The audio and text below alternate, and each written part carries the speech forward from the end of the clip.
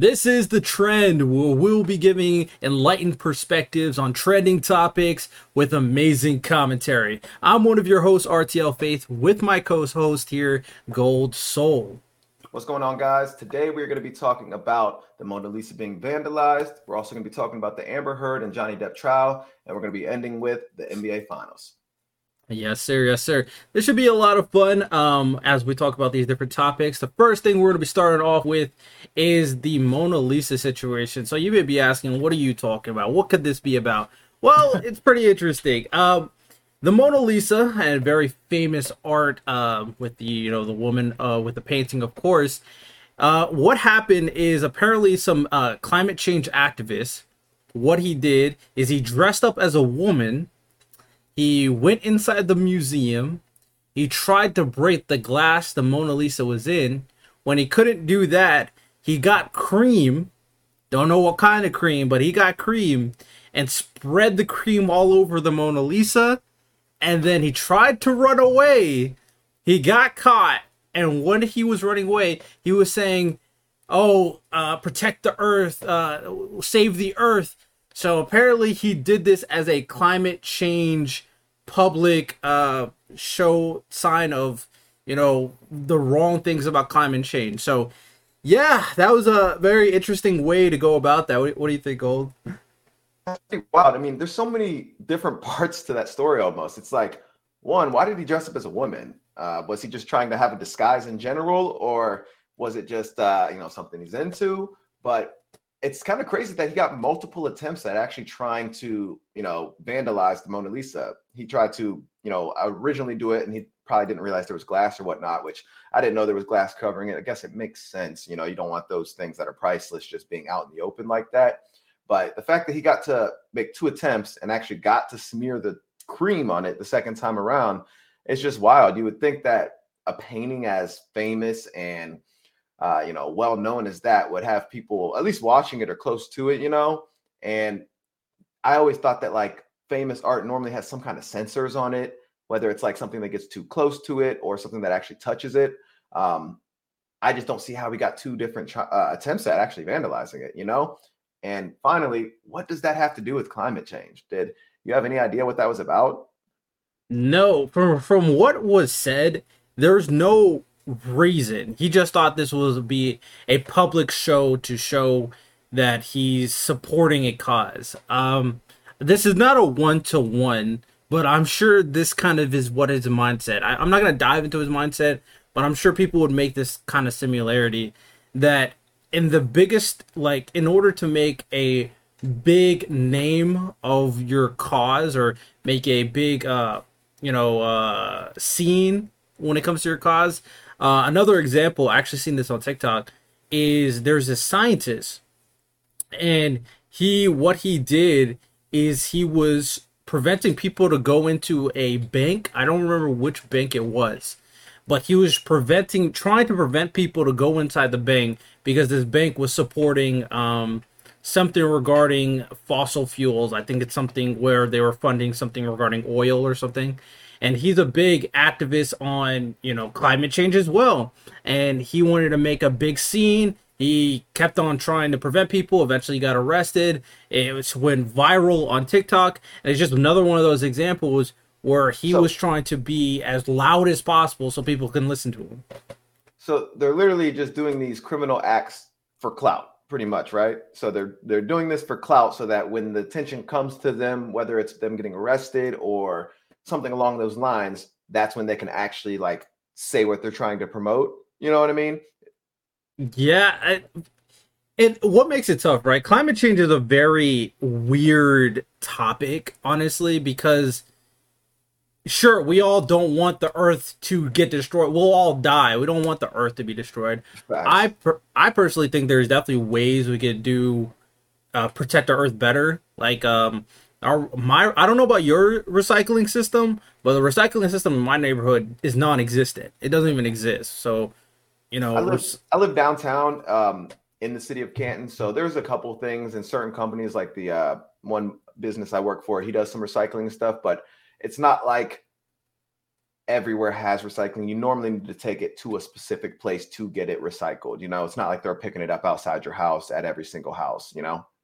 Yeah, and there's definitely things that could be done better in terms of, protecting our planet, not polluting our oceans, for example, with all the plastic and all that nasty stuff. And see, that's one of the big ones for me that I feel like can get something done. There's tons of plastic in the ocean. There's tons of ways to recycle plastic. And I feel like there's got to be some kind of efficient way to get rid of all those. Like, have you seen that island of plastic out in the ocean that they talk about? I think I probably saw a clip. Not gonna lie. Yeah, if you have time, look that up. And there's literally like, it's like a trash mound in the ocean, but it's like its own island. And there's just like literally animals living in it. You get a lot of those like ducks and seagulls, different things like that, getting trapped in the kind of plastic and such. And I always thought that there's got to be a more efficient way where we can have like, let's take criminals, let's make them fish it out as some kind of work release, pull out all this plastic and like, I don't know, compact that shit into like a brick and build stuff with it. I don't really care, but there's got to be some efficient way to get rid of plastic. They found tons of ways, whether it's making, sandals and stuff like that. I know there's some kind of shoe companies that use recycled products. Yeah. I feel like there's got to be a better way to go about specifically the plastic in the ocean, but things like ozone and all the more scientifically particular things is a lot more difficult to actually find ways to make it efficient for the rest of humanity to like aid in those kind of things. Yeah. And like I talked to you about it, Jordan Peterson. I don't know if it was him or someone else, but they were talking about climate change, and they were bringing up very valid points in terms of the solutions of climate change itself. Because one thing people will say is, reduce your carbon footprint, reduce the how much the electricity you're spending, or regardless like that, which is not realistic in terms of how we live, how I live, with all the technology, bro. I'm on a laptop, have a mic, have another screen, my TV's over there, my Xbox, my phone. I'm not reducing the electricity. That's just not realistic, especially now that everybody's working from home. It's not realistic. Like typically, everybody started to use more electricity over the past, years, pretty much since they've had climate change as a central topic. That's one of the things that there's really not a lot of hope for, because especially with things like cryptocurrency mining, like Bitcoin miners and stuff, they use like an insane amount of energy, and that's only getting bigger. So that's one that I find is going to be a hard way to really like scale down and minimize. That's why I think the things like plastic recycling is like an actual doable procedure. Like those things can actually happen, but cutting back the electricity that humanity uses in 2022 is, a tough ask, in general. Yeah, and I do think in terms of climate change, like we'll probably do a whole episode on climate change eventually down the line, because there's a lot of nuance in terms of climate change and the realisticness. I don't even know if that's the word, but the realism of how drastic and how bad like global warming and climate change really is, and if we can even do anything to stop it in the first place. Because at the end of the day, even a lot of the things that's going on in our world is inevitable. I mean, there's a cycle of ice ages that happens throughout the entire Earth's history. Eventually, we'll have another ice age, and nothing we can do about that. So, I do want to do more research about it, but from what I've seen so far, it seems like a lot of the things that people are proposing is either unrealistic or there's no real solution. They're just, being emotional about it. Yeah, because like bringing us back to the Mona Lisa, it'd be one thing if this guy did this to get the attention, to get the clout, because he knew that if he, vandalized the Mona Lisa, there's going to be news reported on it. He's probably going to go viral on Twitter or whatever. But once you get that attention, like, what do you do with it? What are you doing with it, man? Instead of yelling climate change this, climate change that, why don't you put forward an actual, solution for something? Why don't you put forward something that might actually help in the long run, instead of just, blankly or flatly or broadly just being like, oh, help the climate, you know what I mean? Like we all want to help the climate for the most part, but how? Those are the things that you need to be doing if you're going to make some kind of bold statement like this. You know what I mean? And that right there is the key point. What are you going to do once you got that clout? What is your solution? Because I do think the Mona Lisa example, the scientist example that I brought up, Some other examples that I won't bring up today, but we may talk about some other time. Okay, you are raising awareness for a particular issue. Understandable. A lot of the issues are very, just, the morally good, so to speak. What next? What is your solution? Right. You rose awareness. What do you plan to do with that newfound, notoriety? Because a lot of situations, for me personally, from what I've seen a lot of people do protesting about different things. I see a lot of people do very controversial protesting in terms of in different scenarios they're doing a certain thing that would not be ideal in terms of what you're doing. But in those scenarios, no matter how just their cause may be, their solution is either not a solution, like they're just not saying anything, or they don't have a solution. They're just saying, fix it. Like, how does that help anything? I think that's a fundamental problem. Right. Raising awareness only goes so far. You know what I mean? Like, once you get people aware of an issue, it doesn't help solve anything. So you need to be able to get that awareness. Yeah, like that's a big part of it. But things like climate change have been going on for, the advocacy for it in general has been going on for, probably decades now. But you have to be able to, once you've got everyone's attention, you got to be able to bring something to the table that will actually, help provide real substantial change, like, real tangible change that people can see that their efforts are going to, you know what I mean? Like, oh, I started recycling. I started doing all these things to try to help climate change. I would like to see what those efforts are going towards. You know what I mean? Exactly. And I think that's a huge thing people need to kind of consider in these given scenarios. I what I really don't hope with this Mona Lisa situation or any situations that are similar to it, that I feel like happens actually a lot, like especially on Twitter, for example, is just because you support a cause, you allow things that are done that is not right, arguably criminal, arguably morally unjust. But I feel like there will be people on social media or just in general that will be going like, oh yeah, who cares about the Mona Lisa? We need to fix the earth. And not really thinking about what they're saying or the scenario itself. It's like, right. Did you just see what he did? Yeah, they'll have a just cause, but then they'll do something morally gray or bad to try to contribute toward this just cause, when it's really like, you shouldn't be bringing in something negative to something just to try to push forward your agenda for another thing. You know what I mean? Like, if you have to step on somebody to be able to get to your actual goal, even though your goal is good, that's still not the right way to go about it. You got to actually, it doesn't help to bring something negative to the situation just because in the end you want it, a positive or a just or a, some kind of major cause or whatnot. Yeah, it's just not the right way to approach it. You know what I mean?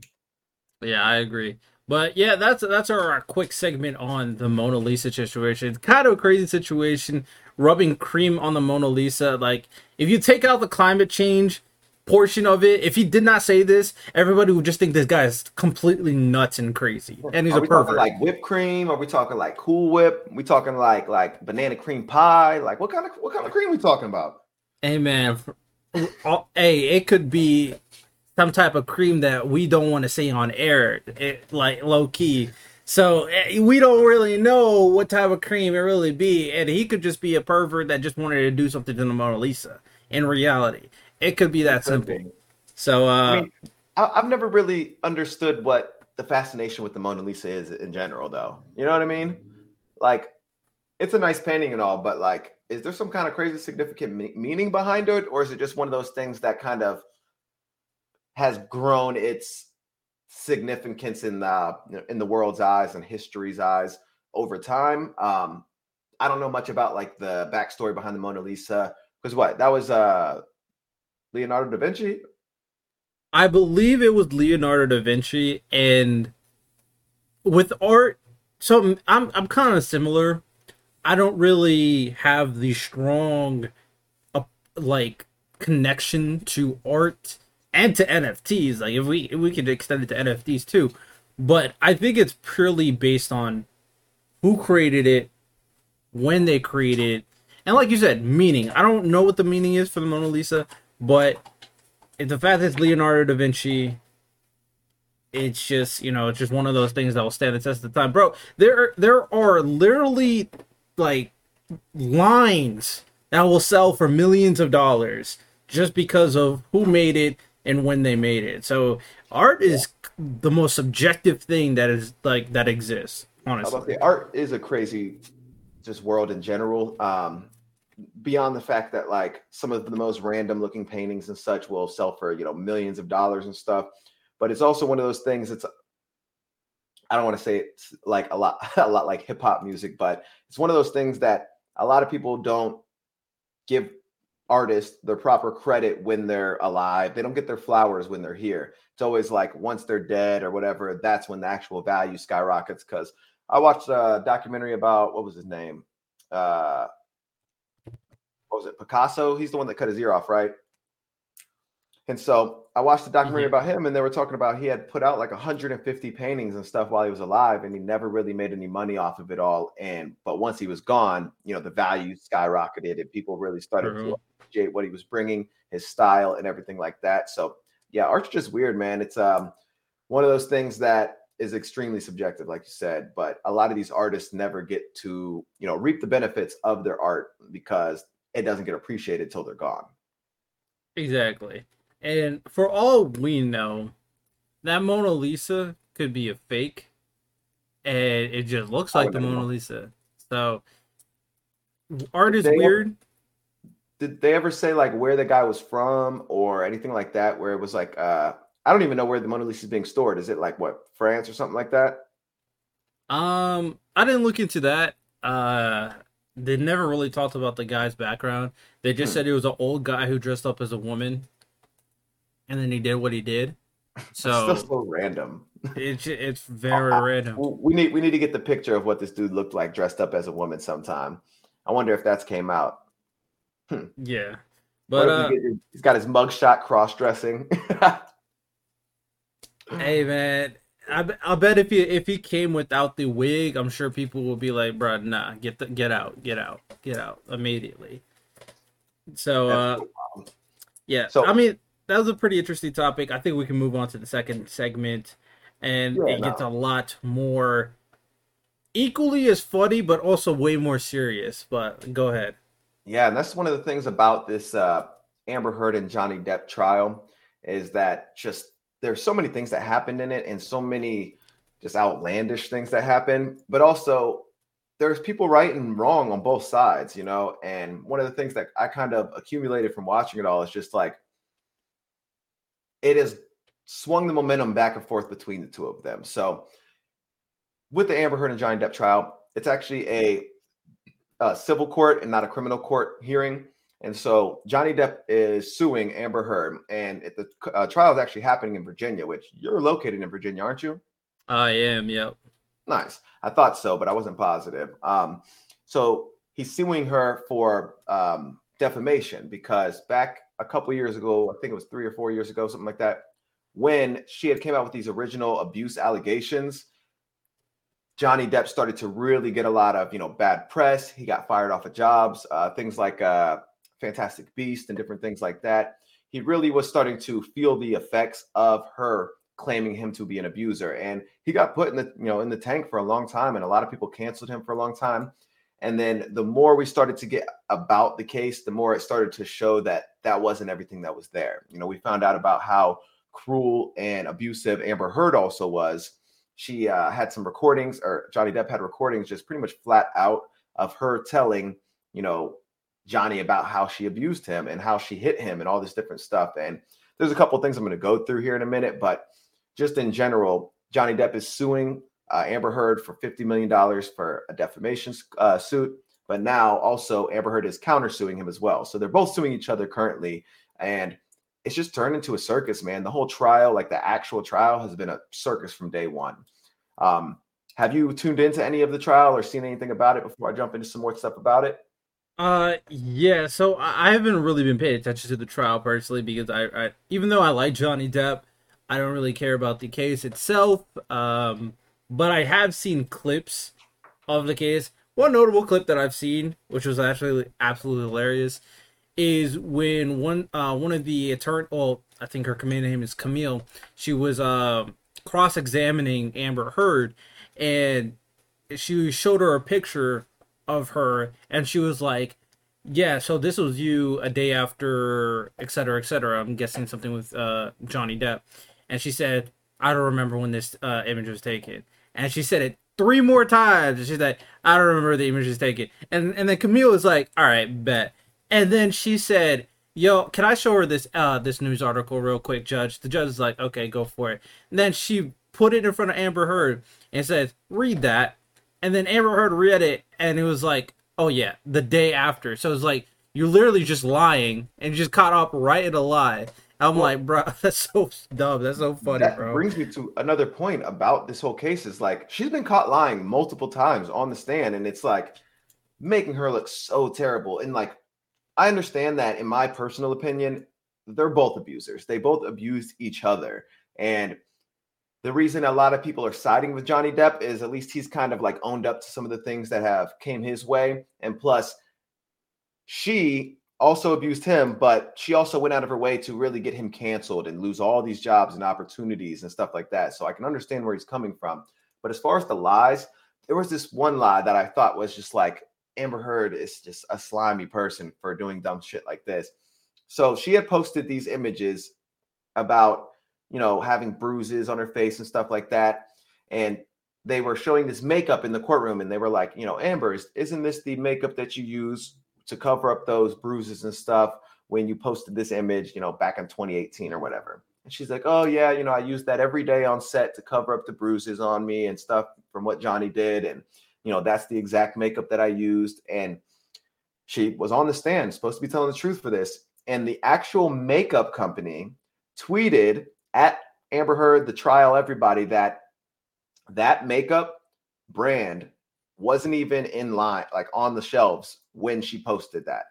So it wasn't even created yet. It wasn't even in stores. And she was literally just making up that this was the makeup that she used. And the makeup brand put her on blast and was like, why are you lying to all of us? And I'm just like, you can't even get a simple lie like that correct. Like, what are you doing, And it's just so crazy about how they picked apart what she did. And even companies like that are going out of their way to be like, nah, she's lying about all this because that makeup wasn't even real then.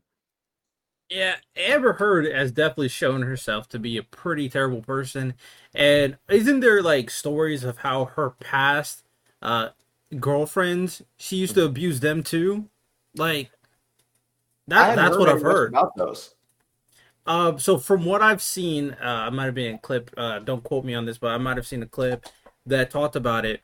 And apparently her past girlfriends have spoken out with Amber Heard's you know, history of be violent tendencies. So Right. apparently Amber Heard is just been an aggressive person her entire life. Well, for her past relationships anyway, Yeah. and being Well, there's violent, lying, like I think it's at that point it becomes pretty clear how horrible of a person she actually is. Yeah, I mean, Uh, there's people even wondering if because she dated Elon Musk for a while there, and there was pictures of him having bruises and stuff, and people are questioning whether she was abusive to him as well. And I mean, just like the audio clips that they played in the courtroom about Amber talking to Johnny, being like, she was like, yeah, I hit you, and Johnny Depp's like, I don't want this to be aggressive. I don't want you to hit me, and she's like, oh, calling him a baby and telling him to suck it up and all this stuff. And I'm just like, Jesus, woman, like relax. Like the guy doesn't want to be hit. It should be pretty understandable. And just the way she treated him in those specific clips was very like demeaning and like belittling and stuff. And so you can just imagine that other instances when they're in private and stuff like that, that it could have been really bad how they were, how he was having to go through all of that stuff. And I could never imagine being with somebody like that, like why would you subject yourself to that kind of abuse, verbal abuse, physical abuse, mental abuse, you know what I mean? Like that's just a lot. oh, so that goes into another conversation. But the first thing, it even goes even like it's not like Amber Heard is as she would say like just tap like slightly hitting him or like lightly punching him. No, she was violent, very Yeah. violent towards. Apparently, a part of his finger got cut off because she threw something at him. Yeah, no, I had a note written down because that was one of the parts that stuck out to me was she had thrown a like a handle of vodka at him, like a vodka bottle, and it shattered and it cut off the tip of his finger. And they were saying people that like because he had like a table reading or something like that the next day where he had to like go to an acting job and they kind of went over the script together and such. And people were asking him about it, and he was like trying to play it off like it was no big deal, but you know when really he's getting his ass kicked pretty much at home. But just the fact that you would throw a bottle at somebody that you care about like that, like that's crazy dangerous. And obviously he got hurt, but it could have been way worse if it would have hit like more direct and stuff. You know what I mean? Yeah, exactly. And that goes into another thing is the I won't say like toxic masculinity. It's more so like when it comes to a woman beating on a man, that's not really a thing that anybody wants to hear. Men Well, will think you're soft, women will think you're soft. It's like there's really no exactly. win-win in that situation. Yeah, no, it's a crazy, dynamic when, the world in general is taking domestic violence a lot more serious than in the past. And obviously, a lot of that is because they want to protect women that are scared to come forward, and just having a hard time stepping up to really make people be accountable for abusing them, things like that. But it has always been a stigma and just a perspective that people have that no man can be abused. It's almost like when they say no man can be r worded, and that's just not the case. You know what I mean? Like anybody can be abused. It's just the situation kind of depends on what is going on, who it is, how it's going down. But the general consensus is most people don't have much empathy or sympathy for a man getting beat up by a woman, but they think about it a lot of just being, maybe she's punching you, something like that. But we're talking about glass bottles, cuts and different things like that. That's not just typical abuse. That's not like her slapping him in the face. You know what I mean? If there's a difference there. Yeah, I 100% agree. And this brings up another clip that I saw. Um, do you watch Wild and Out? I haven't for a while, but I used to a bunch. Do you remember? I think his name is not DJ, not the DJ D-Rec, but another guy. I think his name is DJ. He's a light skinned dude, pretty tall. Has like curly hair. I think he has colored eyes. Yeah, Pretty I'm not sure. biggish. If you saw a picture of him, you would know who Oh he is. yeah. Yeah. But I don't remember his exact name. So apparently he did an interview and he was talking about his history. So apparently when he was 12 years old, he was sexually assaulted by two 30-year-old women Jesus. at the age of 12 years old. Two 30-year-old women, and he never told anybody about that It's story. traumatizing. Exactly. And people would not think of, oh, that's like a thing. Obviously, you think of it now as like, oh, it's bad, but if you're a guy, even if you're a boy, if you're a teenager, if you're in there's like this stigma like you said that, hey man, suck it up. Right. You're a man, be a Right. man regardless. And although I'm not one of those people that think, all men should be soft, all men should be emotional. No, but I am a guy who thinks that in terms of criminal activities, it should be fair across the board, no matter what gender you are. Yeah, So, absolutely. yeah, I mean, just speaking back to the whole perspective of a man getting beat up and the sides that people are taking and stuff, this case is really the first time that I can think of that the majority of people are siding with the male abuse victim. Like, can you think of any other situation where something like that has happened? Because I have no idea. It's the first time it's ever happened to me, and that I can, have seen the talk, the comments, all this stuff where most people are on Johnny Depp's side. And a couple of years back, when this first broke, he was getting slandered, he was getting canceled, all this stuff. And now that the more facts have came out, we've gotten a better just perspective of it all.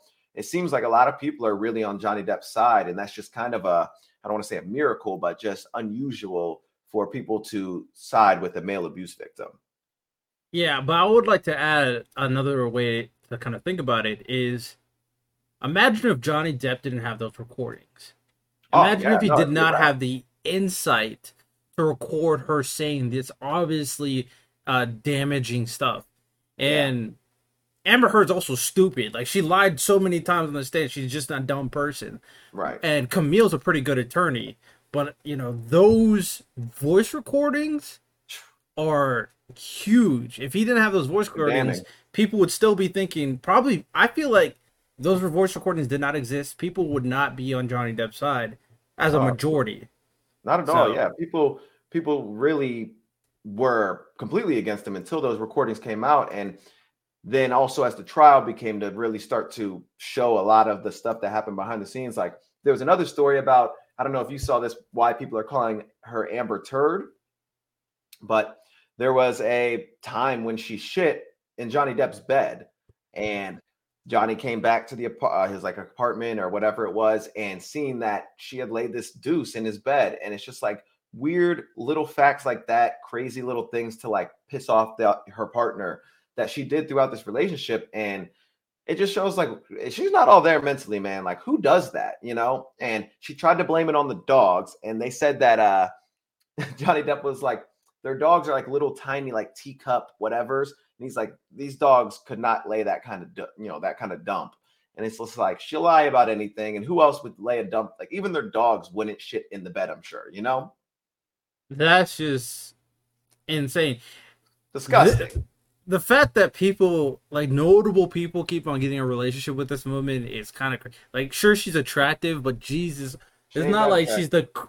she ain't the most, like, there's way more women in the Hollywood space that I would say more attractive than Amber Heard. So I don't know how she keeps on bagging these guys, bro. She must just be crazy in bed, bro. Yeah, That's all she, it. she must have something in there because I don't get it either. And also the fact of that, like, this went on for a while, you know what I mean? Like it wasn't like a one-time thing. It wasn't like they were only dating for so long and then as soon as it happened they split up. Like this was an ongoing saga that happened over years, and they were married, they, abused each other, went back to each other, exposed each other. Like this is a long process that has happened with them, and it's just crazy to see how the perspective has changed throughout this whole thing since it first broke with the accusations from Amber on Johnny. And it's just like completely transformed from this perspective to a different one to a different one. And it just keeps getting crazier and crazier. And once you find out more and more details about it, it's like, this relationship was a roller coaster of chaos. Yeah, it's pretty bad. And if you really think about it, if she did not say, like, this just goes into how dumb Amber Heard is. If she didn't say anything, nobody would be talking about her. Yeah. Nobody would be talking about her abuse or on Johnny Depp. Well, But she started it. I was about to say she probably thought she got away with it. Got away with one at first when everyone was canceling him and giving her all of the sympathy and empathy and all this stuff. And at first she was riding high, and now she really it really came back to bite her. And I mean, this was a huge case. It lasted 6 weeks. We actually get the verdict on the 31st on Tuesday tomorrow. So I'm really excited to see how they actually come back. I don't see how Amber Heard could not end up guilty in this, and she's ended up going to have to just pay all this money. But there was a lot of other things that came out through this case. Like Amber Heard had pledged I forget the exact amount, but it's something millions of dollars. It was like $5 to $10 million for this certain fund. And the attorneys had dug deep and found out that she hadn't actually paid any of this money that was supposed to be donated, because it was actually part of the divorce settlement between her and Johnny, was that a certain amount of money Johnny had to pay to her, and she was going to donate it to this fundraiser or something, or foundation. And she never did that either. So that's another lie that she got caught up in. And the fact that this thing was being streamed for the entire 6 weeks every day. There was at one point 1.2 million people watching a live stream. That's That's crazy. insane. That's Like just crazy. like it's like the OJ case with no murder, and the fact that people cared that much, and even beyond the people that were just tuning in live, there was so many people that went to the actual courthouse, camped out all week, all weekend, would be there overnight just to be able to get into the courtroom. And it was just so bonkers about how much fans and people cared about this. There's a domestic dispute between these two stars. And I just thought it was a circus, man, like a freaking circus. Like imagine having people camping outside of a courtroom to be able to come watch it. 1.2 million people in a live stream watching it. Like that's an insane amount of attention. Yeah, and to be fair, even though I didn't really care about the case, the clips I saw made this case entertaining. Like this was like Absolutely. entertaining. The amount of lies Amber Heard was telling is actually crazy. That's why it's so hilarious. But yeah, I do you know how much money Depp is getting if he wins? It was a $50 million suit, is what he is suing her for. So if he wins, she's supposed to be paying that. I don't know if when the jury comes back, can they like change that amount? You know what I mean? I think I saw something that said he could be rewarded more, but I don't know how those details actually work. Um, Okay. but it should be a minimum of $50 million is what he's actually trying to get from her. I I'm trying to think in terms of Amber Heard. In terms of star level, she's nowhere close to Depp. So I'm trying to see. I wonder if she actually has $50 million. I was thinking the same thing too, man. I'm like, I don't think she has that kind of money, especially like she's been in really big movies like Aquaman and stuff, but she hasn't been in a ton of them. Like Johnny Depp, whole nother story. Like he's been in numerous blockbuster movies, numerous big budget movies. He's been just the Pirates of the Caribbean alone. How many of those movies was there? Like four or five? Yeah, there's like, and he was the main star. Amber Heard was just a co-star to Jason Momoa's movie. I don't Right. really know a single other movie Amber Heard has starred in. Me neither, man. And I'm typically a movie person, so like I don't know really what her body of work is, and I don't know how she would get awarded that. I wonder if because she married Elon Musk, didn't she, or was she just dating him? If I don't she, know. if Oh, she pays Johnny Depp through money she got from Elon Musk, that would be crazy. yeah. Well, I'm wondering if she was married to him, if she maybe got a bag when they got divorced or something like that. Huh. Interesting. Yeah, I guess that's possible. Yeah, I mean, if which is a whole nother bag of worms in terms of marriage, divorce, child support, Oh and yeah. how messed up that situation is.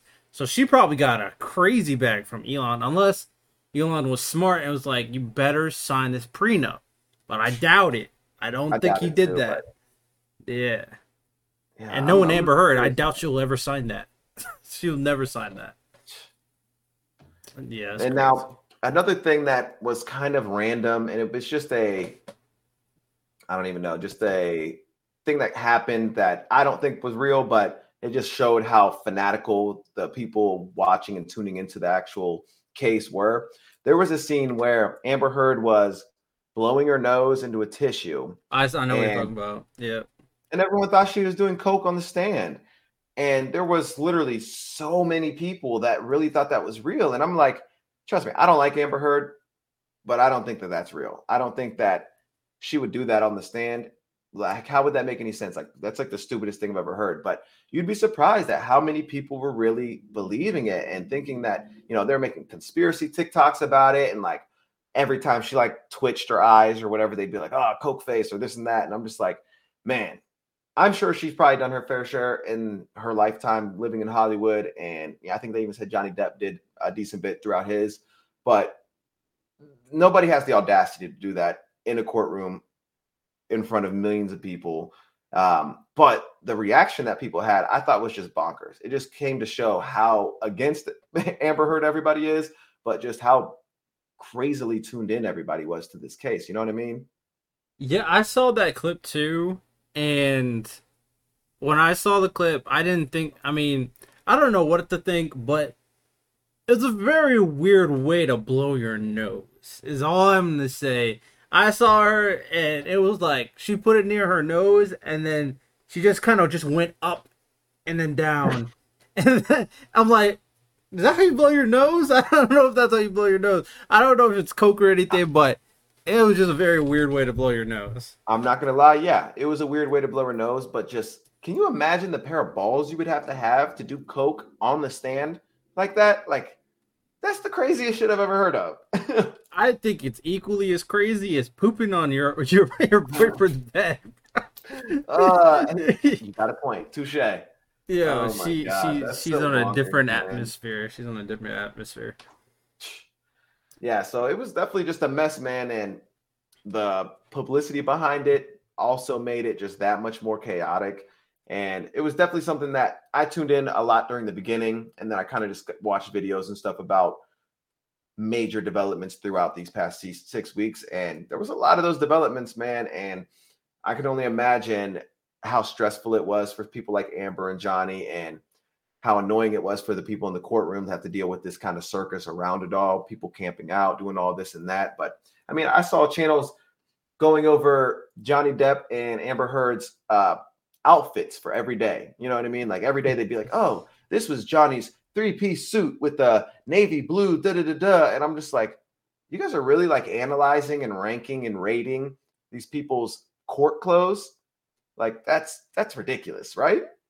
Yeah, it's definitely ridiculous, but I'm sure it got the views. The views probably was like, Oh, you bro, know, I yeah, kind I'm of sure would it have was a wanted banger. this. I'm sure it was a banger. Okay, yeah. I mean, yeah. I think the consensus is pretty clear. Amber Heard is crazy.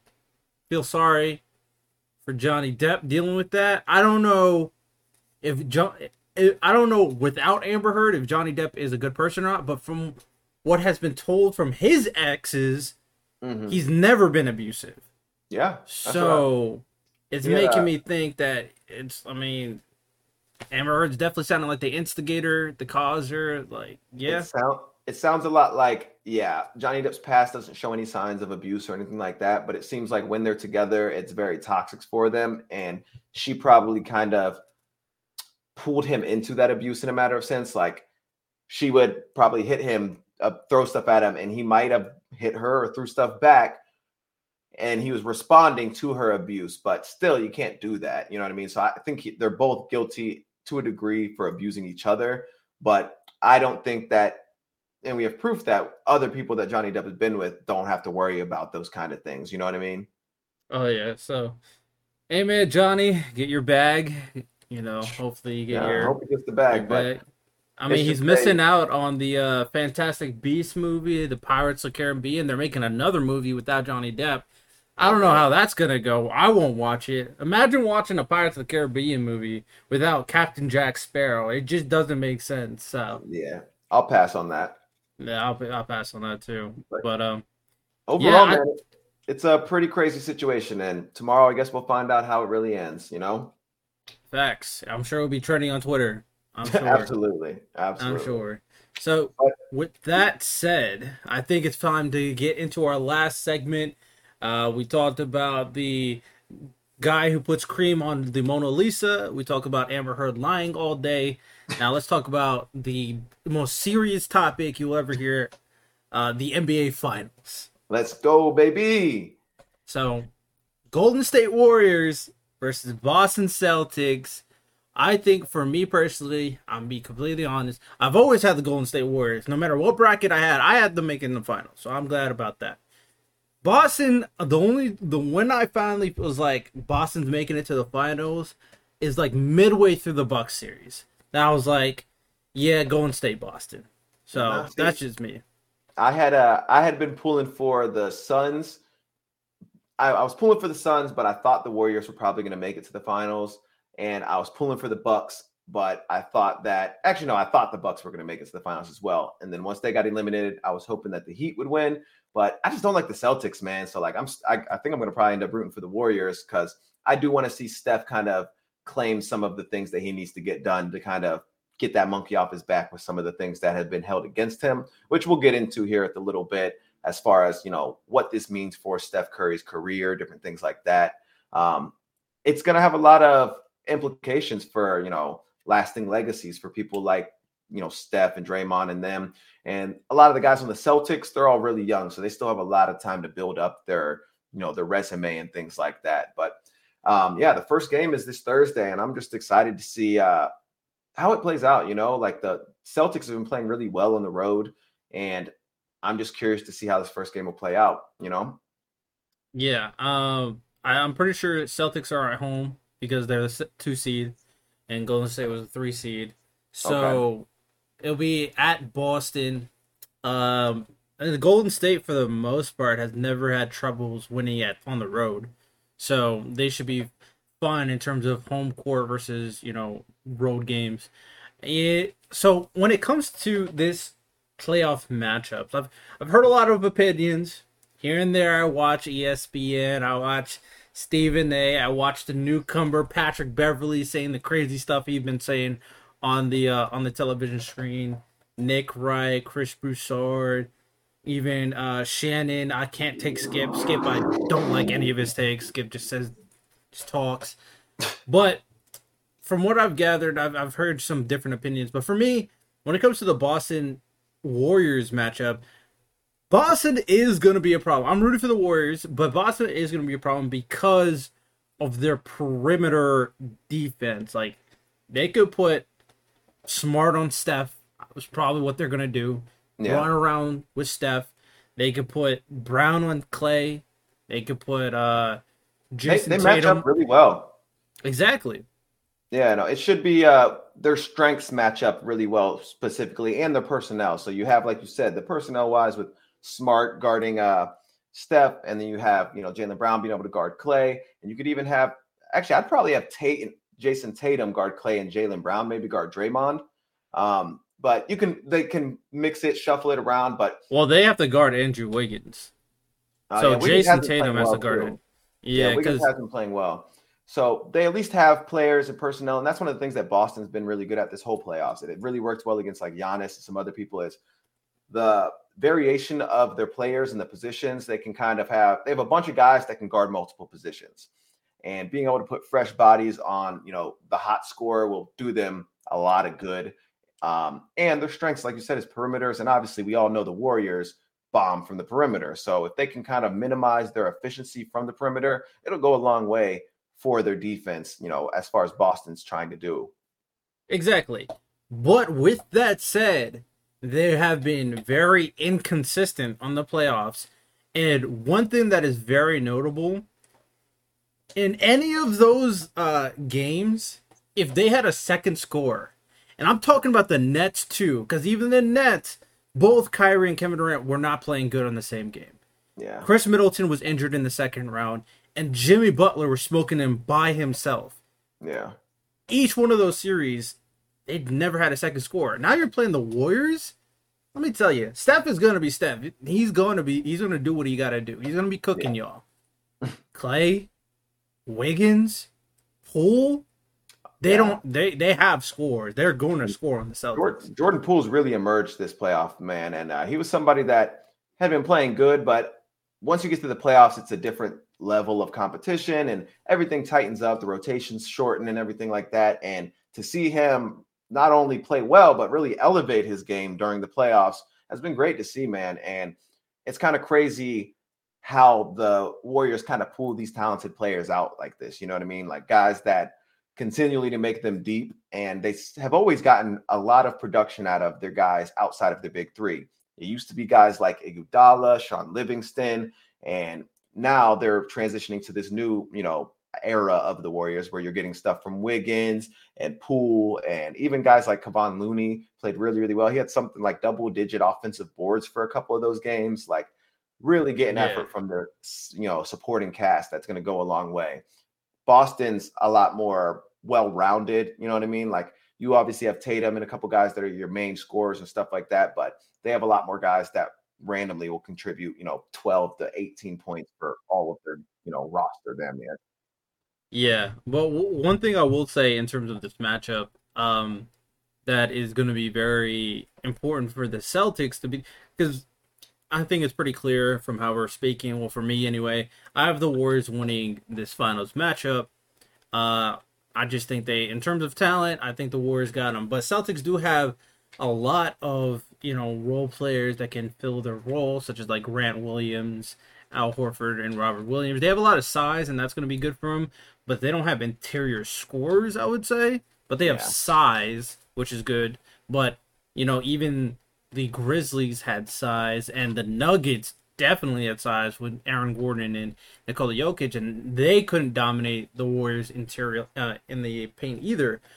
But I think the determining factor for the Celtics to really make it difficult for the Warriors is Marcus Smart has to be all over Stephen Curry.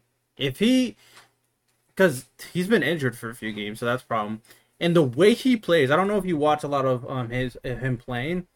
Decent bit. Marcus, he plays recklessly.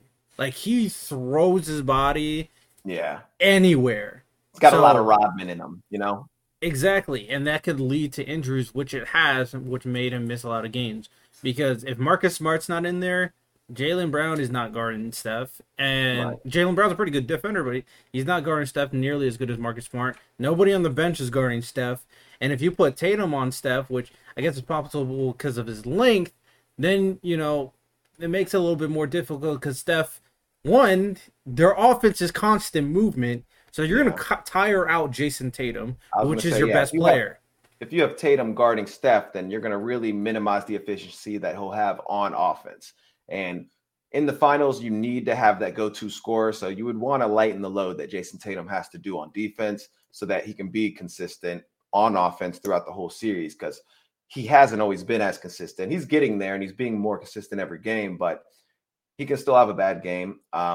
And he can still kind of, mix into the rest of the guys and not really stand out as much as he should, because if you get tired, yeah, man, it's hard to really put up the shots that you want when you're, worn out from chasing someone like Steph Curry around the whole time. Yeah. I do want to, I know you said you were going to have the Warriors winning the series, but I'll get your prediction for, how many games towards the tail end of this segment. But I do want to know who you have taking game one in Boston. So game one, I'm probably going to give it to Golden State. And the reason why is, one, they've been rested. And this is the second game 7 that the Celtics have played. So, a lot of energy has been spent. The pressure of the finals is going to be huge for the Celtics. For all their players have never been in the finals before. Right. So a lot of pressure. The Warriors will be composed. The Warriors will be rested. And beating the I don't think anybody is beating the Warriors game 1. So beating the Warriors is really about adjusting to the Warriors. Yeah. And obviously adjusting them in one game is going to be very tough. Yeah. Well, game 1, playing on the road, the Warriors, with their experience, is really what benefits them to be able to have a good opportunity to go in there and steal game 1. They've been here before. They've been resting, like you said. So the cards are all there and aligned for them to come in and steal game 1. The Celtics have played a lot of games. They're worn out and they're young. So they haven't really had the opportunities and the experience to really know how important it is to come out and make sure that every possession counts for something. They're going to let a couple straight possessions and turnovers here and there get capitalized on by the Warriors. And those are the kind of things that allow you to be vulnerable to lose that game 1 and get it snatched away from you. But my last point on that is, you were saying adjustments. That brings us to this coaching, man. The coaching matchup is going to be interesting. The Celtics coach, this is his first year. So for him to get to the finals is extremely impressive. He was like an assistant in San Antonio, I want to say, Udoka. And what do you think is going to be important for him to do as far as adjustments for his first trip to the finals with this young team? In terms of adjustments, what they really have to kind of figure out is where they want to pick their spots in terms of Clay, Steph, Wiggins, and Jordan Poole, right? Steph, for the most part, even though people say, oh, he's been having a downturn, for the most part, he's been averaging over 25 points a game. So he's been doing it. The people who've been pretty inconsistent is Clay and Jordan Poole. And Clay has not been as good as he has been defensively in his past. Jordan Poole is not a good defender. And Draymond... So the thing is, the big thing for me is whether they want to play small ball against the Warriors, or are they going to get big against the Warriors? Because they have the personnel to play small ball, for sure. Yeah. But they also have the personnel to play big ball. So my thing is, what are you going to do to attack the Warriors? Are you going to be big? Are you going to be small? What is going to be your go-to lineup? I'm very curious on how they're going to approach that, because We've seen lineups play small, didn't work. We've seen lineups play big, didn't work. So I'm curious to see what they Yeah. do. And that's one of the things. It's like that's where the adjustments really come in. And you probably have to try out your big lineup, see how it works, try out your small lineup and see how it works, because the Warriors can run away with the game playing either way. It just depends on how it kind of plays out for them. And I think it's obviously more favorable for Boston to play a big lineup, because when they do play their bigger lineups, that's when they're at their peak defensively. And so we'll have to just see how efficient that actually works against the Warriors. I'm curious to see how the Warriors will approach, whether they're going to be playing the smaller lineups, bigger lineups. Yeah, it'll be interesting to see how they adjust to it all and what will be the ideal lineups for each team. And I don't know. I just think that it's going to be an interesting chess match between the coaches to see like what kind of players from the bench and stuff really get more burn. Steve Kerr has been really good about those kind of things in the past, and the Celtics coach Udoka has been doing a pretty good job as of recently, but Steve Kerr really got the most out of his bench players in those past years when, Iguodala, Livingston, all those guys were really producing a lot when they needed to. Yeah, and the Warriors bench this year has also been doing a very good job. Otto Porter has been amazing. Like, he's like turned the dial when he used to be an elite 3-point shooter. He's been knocking down his threes, playing good defense, being a very good playmaker. Even the rookies, bro. The rookies have been coming in and playing big minutes with Jonathan Kuminga. I watched some of the times. He's very athletic. They're probably I mean, bro, they've been posterizing a lot of people. I didn't think about it. Andrew Wiggins posters a few people, including Luka. Gary Payton postered a few people. Like, they've been postering people. They had sneaky athleticism, but Gary Payton off the bench, Kuminga off the bench, Otto Porter, as I said, off the bench. And if they need to bring in Damian Lee, Moses Moody, Bielitsa, they can all play their role and play it very well. So the Warriors have a lot of good things. And I think one thing people underrate, or people are also not considering, is the Warriors are actually a very good defensive team. Like a very good defensive team. And I don't know if they're going to play zone like they did against Luka, because they literally played box and one zone on Luka and box and one zone on Nikola Jokic. And they played zone on Morant, kind of. They just made sure he didn't get to the paint, but they let him shoot all day. So the Celtics will be interesting, because I don't see Tatum as dangerous of a scorer as Luka or Morant, but he's better all-around player than I would say Morant, and then all-around player is better than Luka too. But in terms of his offense, he can be very streaky. Jaylen Brown, he has to step up. So he needs to alleviate that pressure off of Tatum. So I'm very curious to see how the Warriors are going to defend it. They're probably going to have Wiggins on Tatum, and then Clay on Jaylen Brown, probably. And if that's Wiggins did a good job on Luka, so I'm curious to see what Tatum does. Yeah, Wiggins has really came into his own this year playing with the Warriors, and I'm glad to see him really starting to live up to that number one pick. And the Warriors started to, when they kind of reloaded this team, they obviously have shooters, but they really went out and got athletic guys that can play well on the perimeter and defend, but also kind of taking that role of slashing to where they can attack the basket. Because Steph, he can attack the basket. So can Clay a little bit, but that's not their forte. And when you get somebody that's pretty efficient at attacking the basket, like Wiggins and stuff like that, it leaves people open for kickouts. You open up more opportunities to get to the free throw line. So it really plays into what they're aiming for with this new roster, which I do want to ask you. The last time the Warriors were in the finals without Kevin Durant was 2015 or so. How do you think that this team compares to that team that made it to the finals? So there's a lot of things that people need to consider in terms of the 2015 Warriors. One, obviously Steph won MVP that year, I believe, but Steph was really young. Clay was really young. Draymond Green was really young. Their veteran was Andre Iguodala, but he's never been to a finals.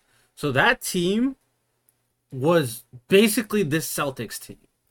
Literally basically this Celtics team in terms of no experience, rising superstar with Stephen Curry, with the second man in Klay Thompson, who's also rising, but has not proved that Klay Thompson has not proven himself nearly as much as Jaylen Brown has already. Draymond Green, which is like the Give me coming your into his Marcus own. Smart. Yeah, the Marcus Smart. So that team was young, and sure they played LeBron and the Cavs, and was for. I don't remember if Kyrie and Kevin Love were out the entire playoffs or were they only out in the finals. I don't really remember. Kevin Love was out the entire finals, and then Kyrie got hurt in the finals. Okay, so yeah, I know a lot of people go like, "Oh yeah, they lost to they beat the Cavs in that situation," and true, LeBron was missing his two dual partners. At the same time, that version of the Warriors is not the Hall of Famers. It took a few years before they all became who they really are, and this version of the Warriors, they are who they are. Steph is a solidified MVP superstar, borderline top 10 player. Clay, not he has that injury, but he knows how to play now. He's a solidified sharpshooter. Draymond Green's IQ has risen. Iguodala was even older, so this version of Wiggins, I would take over that version of Iguodala, although that version of Iguodala is smarter than this version of Wiggins, but this one version. That Iguodala, too, just happened to be like the clutchest shooter out of nowhere. You know what I mean? Like the Andre Iguodala in the finals and even the Western Conference Finals, he just tended to knock down big shots. You know what I mean? And so that was really key for them. But yeah, Wiggins is locking up people. He's making big shots and he's scoring pretty efficiently. But they're just great role players to fill that role for the Warriors on each roster. You know what I mean? Exactly. And the difference obviously is the experience, the how to play way better because obviously the year after they won 73 games. So that year they found who they are, won 73 games, lost in the finals. People overblow the fact that they needed Kevin Durant to beat LeBron James. They went to a game 7. Like, let's not act like the Cavaliers just blew out the Warriors in the finals. That just didn't happen. It was a close game, close series for both teams, and they won by a few points, like in the finals in game 7. Yeah. So they found out who they are. This is the Warriors who they are right now. And Jordan Poole off the bench, very huge. Kevin Looney, who's the center there? Andrew Bogut? It used to be Andrew Bogut on the 2015 squad, yeah. Yeah, he was a big body, but I feel like this Looney's a way better passer, so that makes him better on the court than that version of Andrew Bogut. Mm-hmm. And this Warriors team just plays smarter than that 2015. They play better defense than that 2015 version.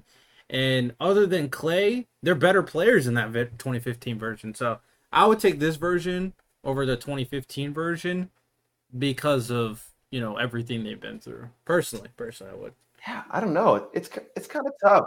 I mean, the Warriors have never had a lot. Well, I mean, I guess they did have elite defenders with Draymond and Clay, but they've always been a team that plays great team defense. You know what I mean? Like, they're not relying on just their best defender to carry the defense. They really do play well as a team defensively, covering up for each other's mistakes, different things like that. And this current team does that pretty well as well. You know what I mean? Especially when Clay's not the peak defender like he was back then, but other guys like Draymond and Wiggins, they're kind of making up for those dips in their defense individually. So yeah, it's tough, man. I think their defenses are about equal, but offensively, I think that they get a little bit more scoring out of Jordan Poole than they did out of Jordan Poole and Wiggins than they did out of people like Iguodala and Harrison Barnes back then. So yeah, it's tough, man. I'm not really sure which one I think was better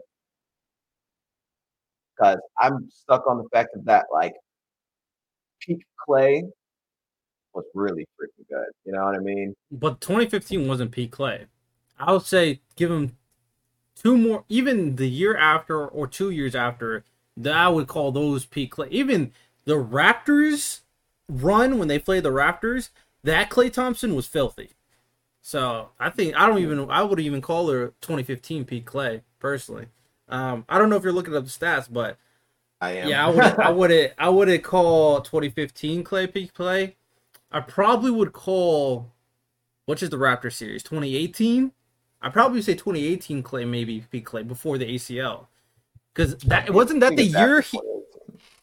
wasn't that the year he scored 60 points in one quarter or something like that, or 30 points in one quarter or something crazy. In all honesty, he's done crazy stuff like that multiple times. So it's kind of hard to pin down exactly when those games were. Hold on, let me see if this 2015 looking like. Yeah, so Actually, no, he's been pretty even across all those. His scoring was 22. Actually, that was his highest average of all of his years. 22 a game, for which year? 2015 and 2016, and then he's averaged 20 or anywhere from 20 to 20. Yeah, anywhere from 20 to 22 for his career, pretty much, or like these peak years.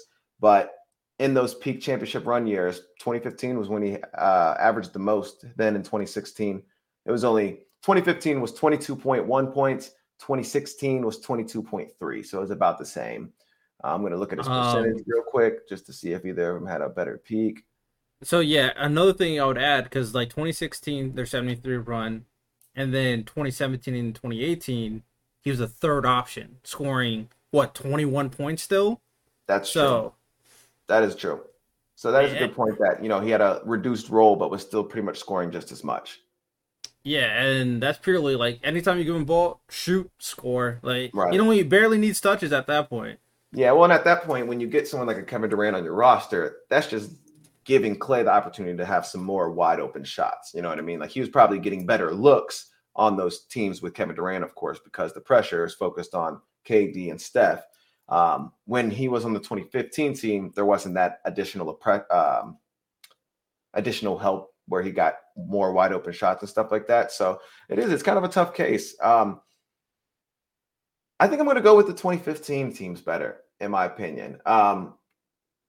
Actually, I don't know, man. This team is interesting. I'm really excited to see how they play it out, but I might go with the 2015 team. We'll see, though. I do want to ask you about MVP stuff. We first want to talk a little bit about specifically Steph. I want to ask you a little later afterwards some other people you might think have an opportunity to win Yep, MVP, but we all know that Steph not having a Finals MVP is a big deal in the basketball world, especially in relation to his legacy and just kind of the things that he needs to still achieve in his career because he's done pretty much everything else. You know what I mean? exactly. Yep. What do you think winning this or winning the MVP would mean for Steph this year? So I'm one of those. Let me be honest with everybody here. I'm not gonna pretend like I don't have some sort of bias because currently, as of right now, Stephen Curry is my favorite basketball player in the NBA. Uh, Oh yeah, to it's a kind good of give player a to bigger, love. exactly, to give a kind of bigger picture, kind of go a little journey on my favorite players. Used to be Kobe, R.I.P. Kobe, big Kobe friend. Then it was Paul George, but then he did some weird stuff, and I was like, all right, Paul George, I like you still, but you can't be my favorite player anymore. Then it became Stephen Curry. And Steph, even though he should have won 2015 Finals MVP, I stand by that. People overblow how Andre Iguodala's performance in the finals. Stephen Curry, for some reason, this Finals MVP, out of all the achievements he has, the Finals MVP is the reason why he's not as great as he should be. So that winning the Finals MVP does two things actually. First thing, it shuts up everybody who says Steph Curry doesn't have a Finals MVP. First thing it does. Second thing, it solidifies that Steph does not need Kevin Durant to win a championship, even though it doesn't make sense that he needs it to him anyway because he already won a championship. But people are Right. still using that narrative for some reason. It's kind of weird. Yeah. Well, it's because the year that he won without Kevin Durant, LeBron had all these injuries on his team and stuff like that. So like I could see where people are coming from, but if he can win this one just outright without Kevin Durant, without a bunch of excuses for the other team, then yeah, it'll mean a lot for him. Yeah, and like I see what you're saying, but then I would only agree to that if in 2016 the Cavs blew out the Warriors in the finals, but it went to Game 7 and they won by a Right. few points. So I don't really understand why that's a big argument. LeBron, Kyrie, and Kevin Love are all elite players that are going to the Hall of Fame. So I don't see really why that's a big deal. But all right, so and to kind of solidify my point here, personally, the argument needs to start when it comes to Stephen Curry entering the top 10 players of all time conversation. So let me ask you something. In terms of the top 10 players of all time, once he wins, or if he wins the finals MVP, wins the championship, what does he enter the top 10 players of all time for you? Before you answer that, I don't know what your top 10 is, but I have 11 players that I think is pretty consensus top 11. But not order, no order, so people can't annoy me. MJ, LeBron, Kareem, Magic, Larry Bird, Kobe Bryant, Bill Russell, Wilt Chamberlain, Tim Duncan, Shaq, and Hakeem Olajuwon. So those are 11 players that I feel like are consensus top 11 in the general NBA space. What do you think about that list so far? No, I think that list is pretty spot on, man. Definitely all legends and definitely people that have been dominant in their time. Could play in almost any era, can play against any competition. I think you said it wasn't in any order, right? Yeah, no order. Okay, then yeah, because I was about to say I would probably put Shaq a little higher, but if it's not in any specific order, I can understand that. But actually, it kind of brings me to my point of Shaq is kind of like a Steph Curry in a matter of sense, because Shaq was so dominant at the way that he played basketball that there's no one that could really come close to him at what he did then. And Steph is very similar. There's nobody that can shoot like him. There's nobody that's done the things that we've seen him do on top of all of his achievements. So I think you gotta probably put him in the top 10 if he wins this, gets that MVP. I would be on board with that, man. Well, what are the two players you kick out? Because that was 11 players. Who are the two players you kick out? I will answer after, or if you want me to answer before, I'll answer before. Just read me the list one more time, if you don't mind. Gotcha. So the list is MJ, LeBron. We don't need to talk about those two. But Kareem, Magic, Larry Bird, Kobe, Bill Russell, Wilt, Tim Duncan, Shaq, and Hakeem Olajuwon. I'd probably take out Hakeem and Tim Duncan. Interesting. Yeah. I think Tim Duncan, as great as he had the perfect system, coaching. He had the perfect people around him. He got to play with people like David Robinson earlier to learn from, and then played with, 2 other Hall of Famers. So I think that as great as he was, he had some help with them too. And a lot of these people all had help. I get that. But I think the manner that Steph Curry's dominated is more entertaining. I think it's statistically better for a lot of the things that matter to me. And Hakeem, he hasn't won as much as Steph, but also I think that there's people in this list that are just as good as him at the things that they do. You know what I mean? There's other guys that are just as good as him that are big guys that I would choose over him. So yeah, I'd probably take out Tim Duncan and Hakeem. Okay. But I'm not mad at it. Greatest point guard of all time. If he, yeah, him and Magic's a tough one to choose between. That's another conversation, because I really wanted him to win MVP this year, and he was the favorite for the first half of the year. Then it kind of just fell off, unfortunately. Yeah. But if he won the MVP too, we got to start talking Magic and Steph, bro. Yeah. MVP, Finals MVP the same year. We got to start talking. But it's a tough debate right there, actually. I think I'd still take Steph though. Just his dangerousness. You know what I mean? Like Steph can bring you back from a game when you're down, 20 like that. He can, he's still just as good to get people involved and do different things like that. Like he can distribute the ball, which is what Magic was known for. Only thing that Magic really has a bigger, like a clear difference and upper hand on is Magic could play defense and play defense on multiple positions. And Steph's, I wouldn't call his defense elite defense though. I would say he can play defense, but I wouldn't say it's elite or anything. Yeah, but there was more so, I wouldn't say it was elite either, but he could play better defense and he could play multiple positions defensively. You know what I mean? Like he started at center in the finals before. different things like that is something that works in his favor. But he could not score, especially from deep, like Steph does. You know what I mean? And Steph being able to shoot like he does is a massive advantage in today's NBA game. You know what I mean? Yeah, I don't know. If he wins it this year and takes that, he's got a really good case for being the best point guard of all time. I would agree to that. His case definitely gets way closer. The people who still say Steph is not the second greatest point guard of all time, at least, is just they're just being like you're not making a point, because there's no way you say Isaiah Thomas or Oscar Robertson's better than Steph right now. Like there's no case you can make to put them in front of Steph. I was debating swapping Bill Russell for Tim Duncan in this conversation and booting out Bill Russell, but it's just hard to deny the stats and the winning that he did. You know what I mean? Like, the man's just a winner, and very few people won like he did. So it's a tough one, but he would probably be my next one to pull out. But I also don't know as much about Bill Russell as I do all the other players. You know what I mean? Yeah, I would say I'll go a step further and say, in terms of where Steph will end up when his career is all said and done, I mean, if he falls off a cliff and never does anything after this championship, then it gets kind of harder. But I don't. His game can translate for a couple more years at least.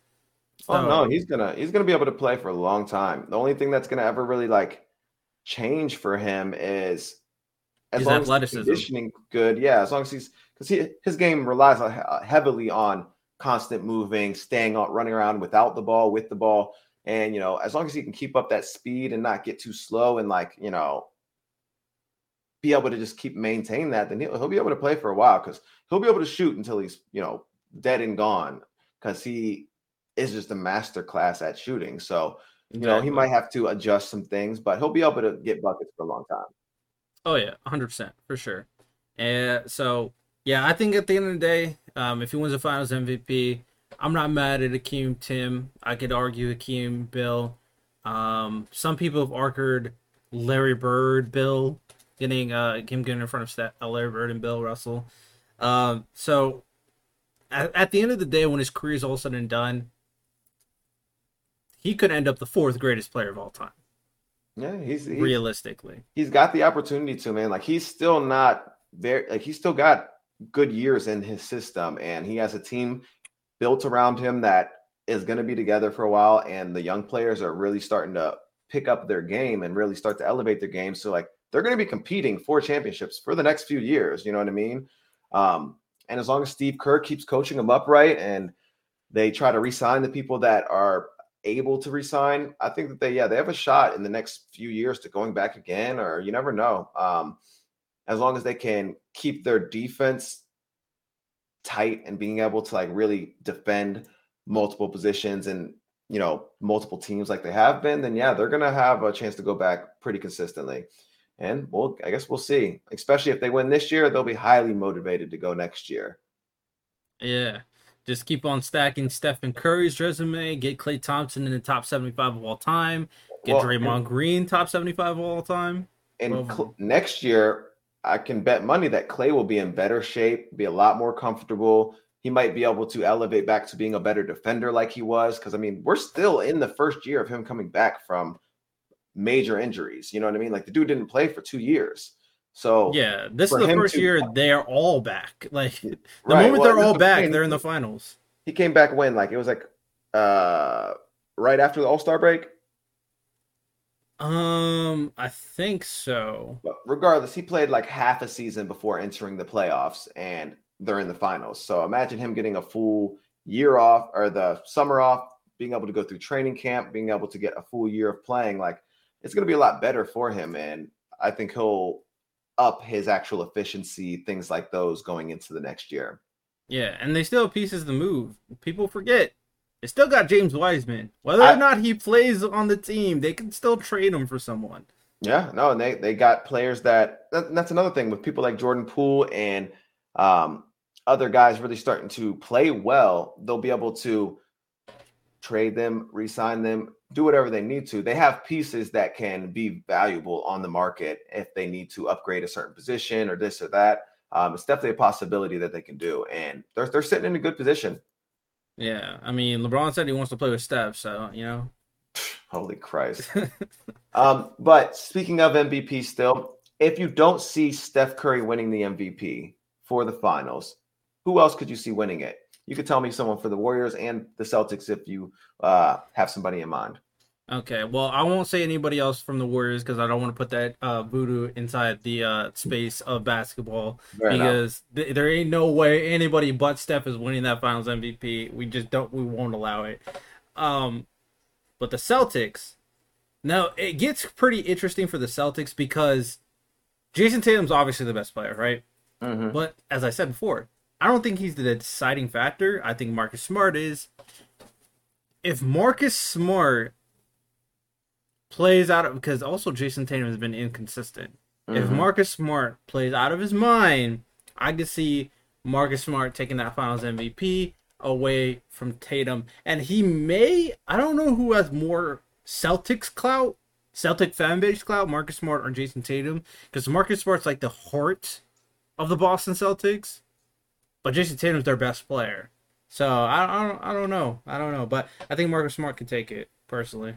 Yeah, no, I actually I agree with you 100%, man. If the Celtics were to win and the finals MVP had to get put to one of them, I think that Tatum's the one that you would imagine because he's going to be carrying the majority of the scoring load, things like that. But I think the series is more crucially pivoted on how well Marcus Smart can lock up Steph.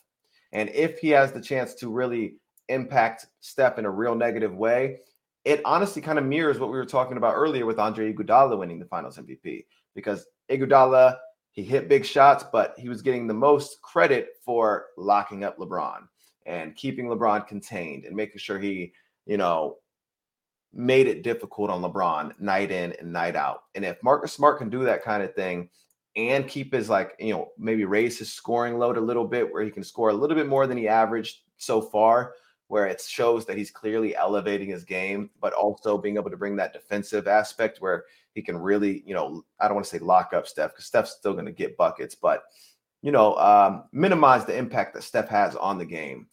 I think he could definitely steal that Finals MVP. Very similar to what Andre Iguodala did. Yeah. And one thing to kind of, side note with the Iguodala thing, as I told you, I think I told you earlier, I don't know if you were listening because you're kind of busy, but before we started up the podcast today, I was on Twitch and I was watching Legend of Winning, rewatching the 2015 NBA Finals. So that was kind of fresh in my mind. And the reason why he was rewatching this 2015 NBA Finals is to challenge the narrative that Iguodala deserved Finals MVP because he was locking up LeBron. So I was watching that for a bit. I didn't have enough time to watch everything he watched, but he was tallying up everything that was going on when it comes to LeBron and his scoring. And Iguodala, although he was his primary defender, based on what LeBron was doing and how the defense was played, if you really look at it, Iguodala gets way too much credit for locking up LeBron because most of it is double teams, team defense, Well, and all that. even I completely agree, but even when Iguodala gets all this credit for locking up LeBron, I want to say still led every statistical category for the entire Exactly. series. You know what I mean? Exactly. So yeah, I completely agree that he might get too much credit for that. Because LeBron still balled out, averaged more points, rebounds, assists than everybody on both teams still. He was literally dominant. You know what I mean? If there was ever a case to give the MVP to somebody that lost the finals, it would be that series for LeBron. And you would have an argument, but in terms of who deserve, that's why I say I like Iguodala, but realistically, other like this was just a narrative vote. That's the only reason. Because he was guarding LeBron, he wins Finals MVP.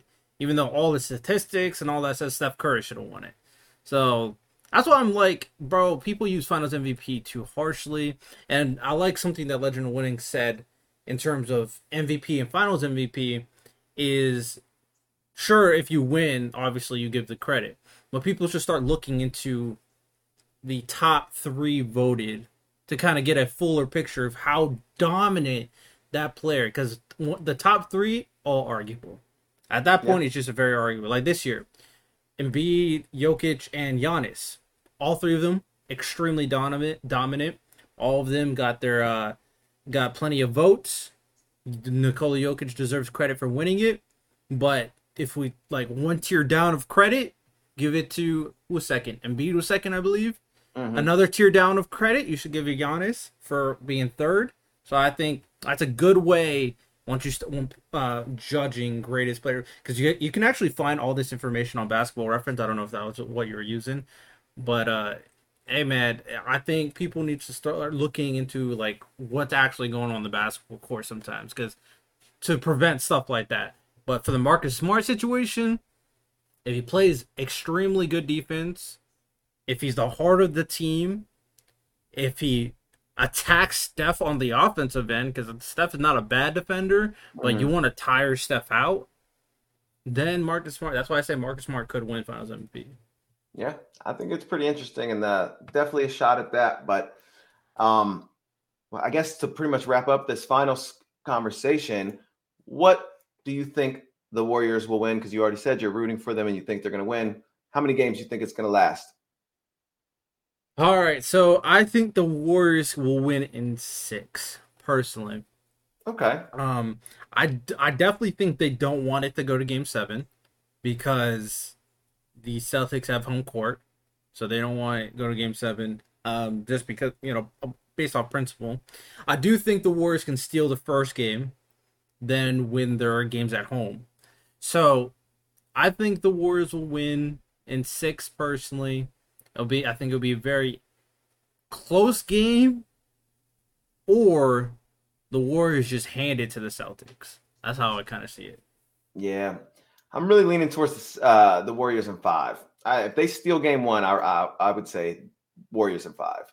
I think that the experience is going to really show for the Celtics, and if Marcus Smart isn't fully healed from his injury and he's not really producing like he should be as the defensive player of the year and kind of being the heart for the Celtics, then I think they're in a lot of trouble. So they need Marcus Smart to be really good, and they need Jason Tatum to be really consistent.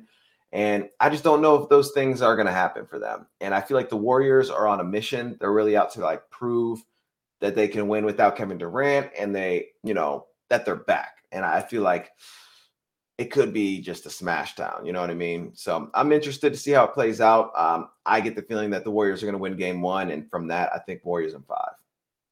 Yeah, I'm with you. It should be a very interesting series. Credit to the Celtics to making it to the finals. But at the same time, don't forget, Jimmy Butler almost beat him by himself. So let's always put things in perspective. Jimmy Butler is a good player, but hey, man. Hey, I'm just saying. Not the monster like playing against the Warriors, Yeah, if I would say if Jimmy Butler and the Heat play the Warriors, I would say the Warriors win in 5. Jimmy Butler, he did good, but the Warriors are going to do way better. They ain't going to let Jimmy Butler just do that to him. Yeah. Nah.